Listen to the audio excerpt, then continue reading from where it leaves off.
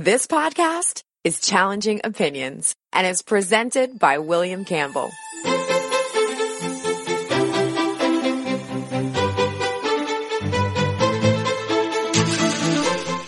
Thank you for downloading the Challenging Opinions podcast for May 10th, 2017. Every Monday, I'll be bringing you brand new content, but for the next while, on Wednesdays and Fridays, I'm including previous interviews in this feed, like this one with Todd Feinburg, the conservative talk show host and presenter of the Harvard Lunch Club podcast.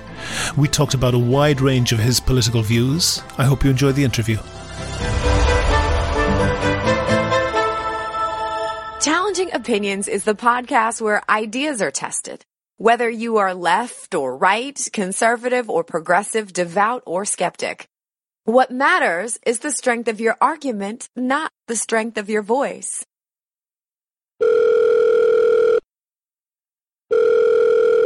Todd, I was listening to that podcast. You were talking about the Orlando shooting, the tragedy where 49 people were murdered in a nightclub, in a gay nightclub there. You were saying that this is making life difficult for Democrats and liberals. Why is that? Well, I think it makes everybody's life difficult as they try to politicize it. So to me, that's the key part of it, is the war over politicization.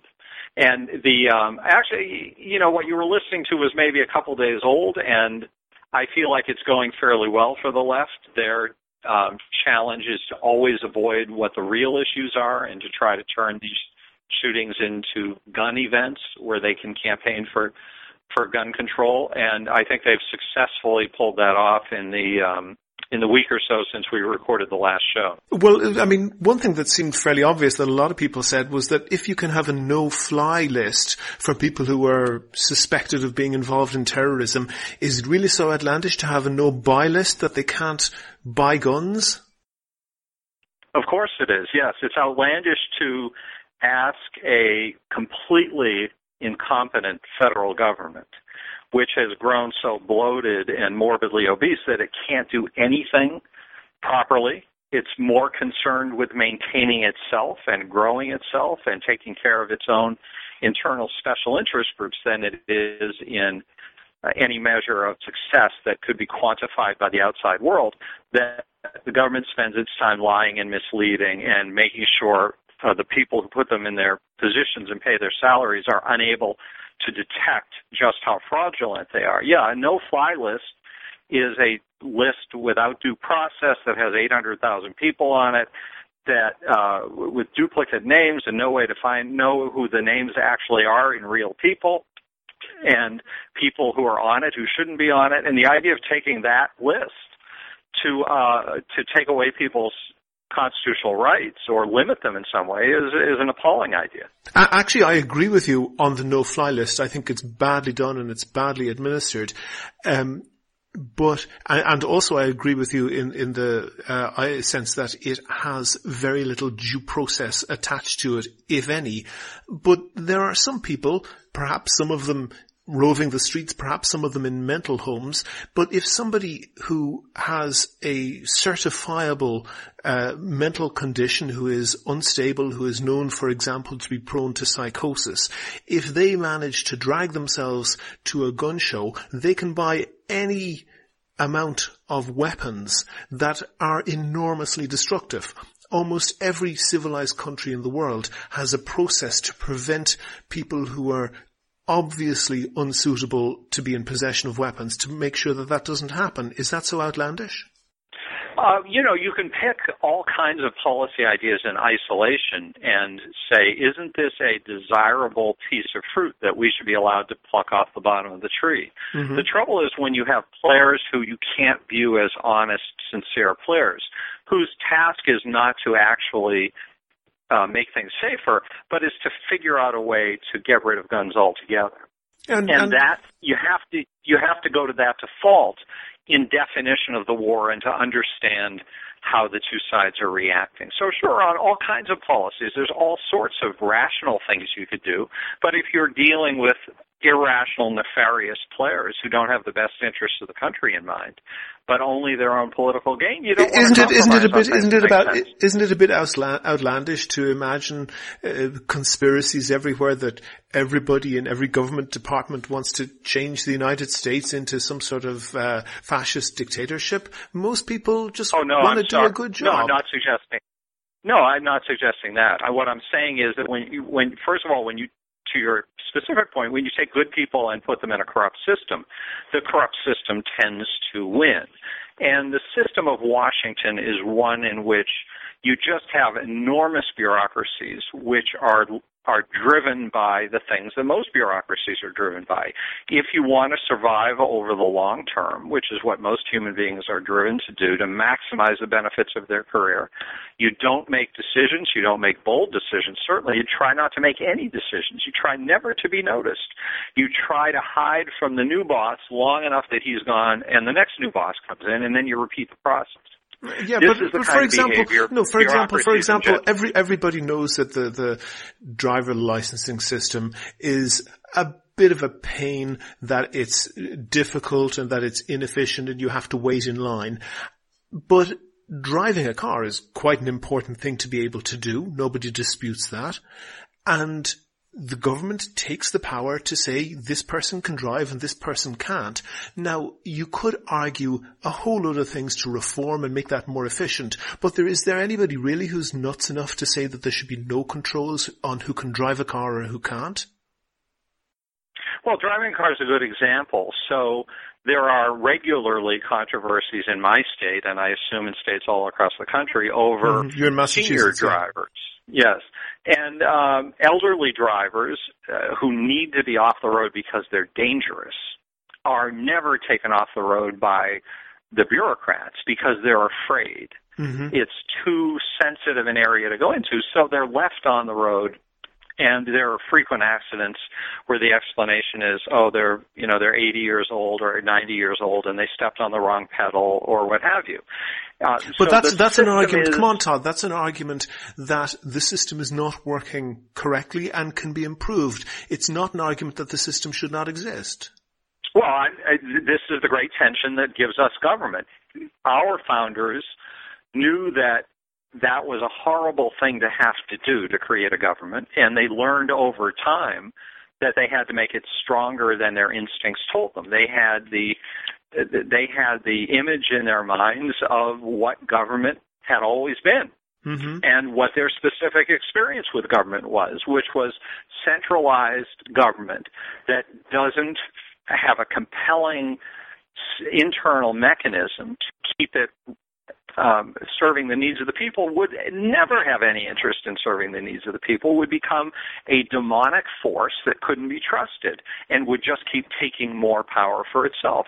So they tried to design a system, knowing it was nearly a foolhardy effort, to put enough checks and balances and to diffuse the effects of power enough that that maybe it would work, but they weren't optimistic. And as it turns out, it didn't work. At this point, we no longer have anything vaguely resembling the checks and balances that they wanted for us. And we now have a huge centralized government, exactly the thing that they didn't want us to have. And we have one of the two political parties running around actively and deliberately trying to make it larger at every turn, no matter how 180 degrees it is from the original intent, and the other party that goes along wherever it's convenient for them to go along, knowing that they're the second worst party on constitutionality, so they can get away with it. One thing, I want to change the discussion a little bit because, of course, the shooter in Orlando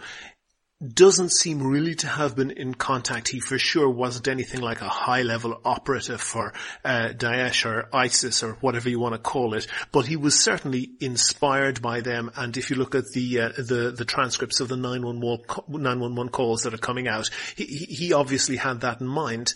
But Do you kind of get the feeling that if he had been speaking with more of a drawl and saying how he thought the U.S. Supreme Court was infringing on his Christian rights to be homophobic, do you think that the Republicans would be quite so actively condemning this?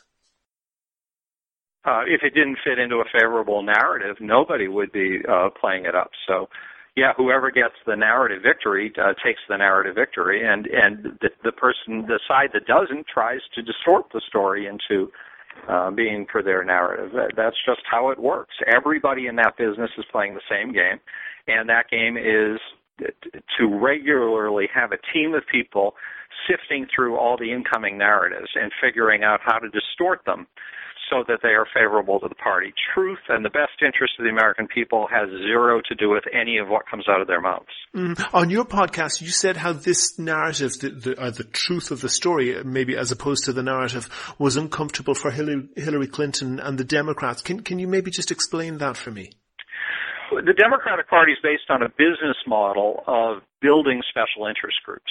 Representing outsiders to the system has become, more recently, their pretty complete model, as they've lost the ability to appeal to traditional white voters. And they are stepping up as the demography comes in their direction.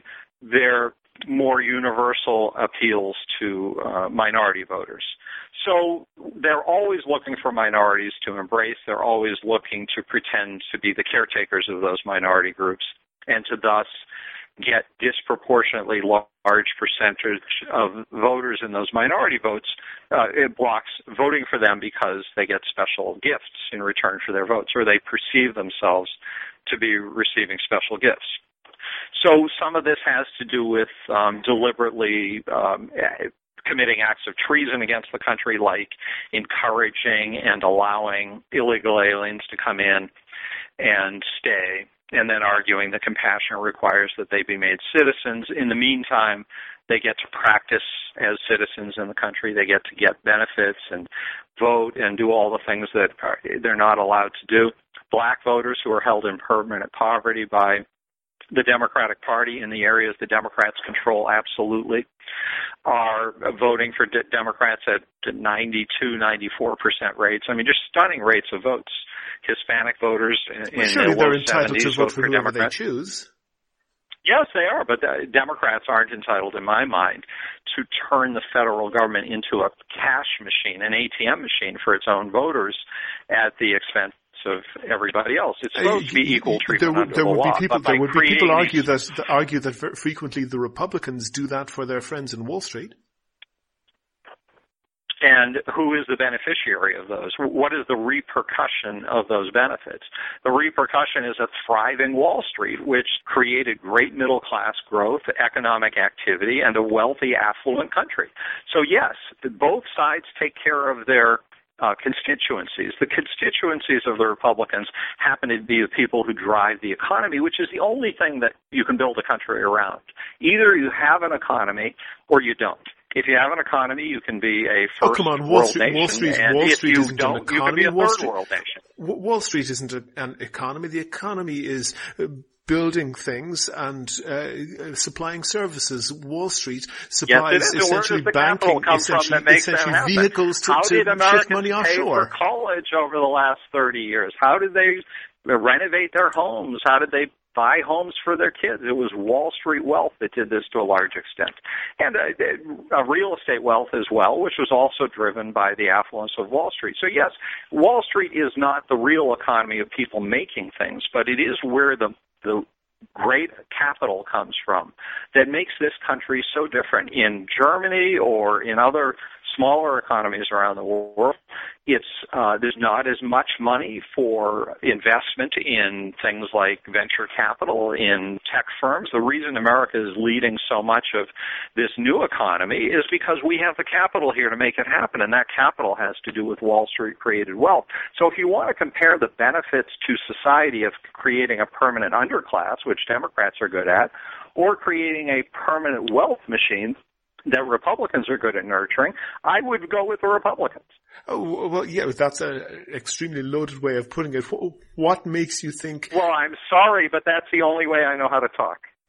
I want to turn back to specifically to the difficulty of the Orlando shooting, because actually I think in some of what you're saying... I think we were going to talk about that, and somehow I keep taking you off of it. I apologize. You did, indeed, and because I thought there was a nugget of truth in one of the things that you were saying, which was that some people on the left have a hesitancy of criticizing anything at all that is associated with either Islam or the Islamic world or Islamic countries, and I think it's because they have a fear of being associated with racists who say things that sound similar, and they tie themselves up in knots and fail to condemn things which are truly horrendous.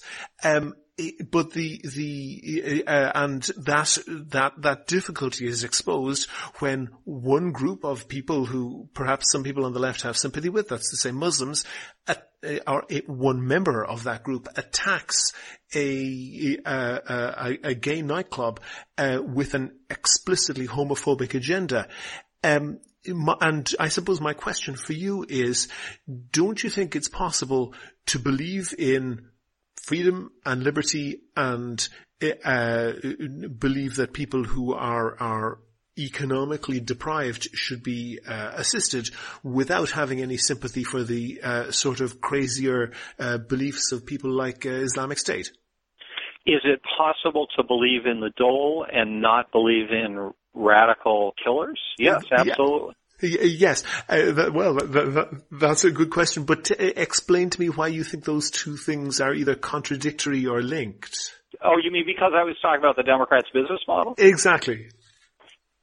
Oh, just because they don't want to articulate certain things that may be real, and they try to distort the conversation. So it is real that this guy happened to be a Muslim. Mm-hmm. Whatever significance that has in our conversation, we should be able to say what the facts are and then move our conversation based on the facts. But if you are in the business of protecting special interest groups and the macro of that net you throw is anyone who's not white is your prized possession, then there's kind of this horizontal movement you always want to be thinking about. If everybody's on the same plane, the Muslim, the black, the Hispanic, the gay, the transgender, whatever it is of this big swath of special interests you represent, you automatically try to defend the theme of your overarching interest. So if racism is the club you use, you try to not do anything that contradicts yelling racism. So that's where I get to the Democrats' business model from the Orlando shooter. They don't want to say radical Islam because that would suggest that they want to look at Islam as a problematic force in our society, and that's not what they're set up to do. They're set up to have celebrations of people whose skin color is slightly different or who have a different religion, and they want everybody else in their spectrum to see that. They don't want to be seen as messing with their brand. You know, they want to be consistent in their brand, and their brand is to fight for the person who's declared to be part of the underclass. Todd, I actually think that there's a grain of truth in what you're saying, and I think that some people on the left, some Democrats, very generous in your grading system. Thank you very much. You're welcome, and I think that there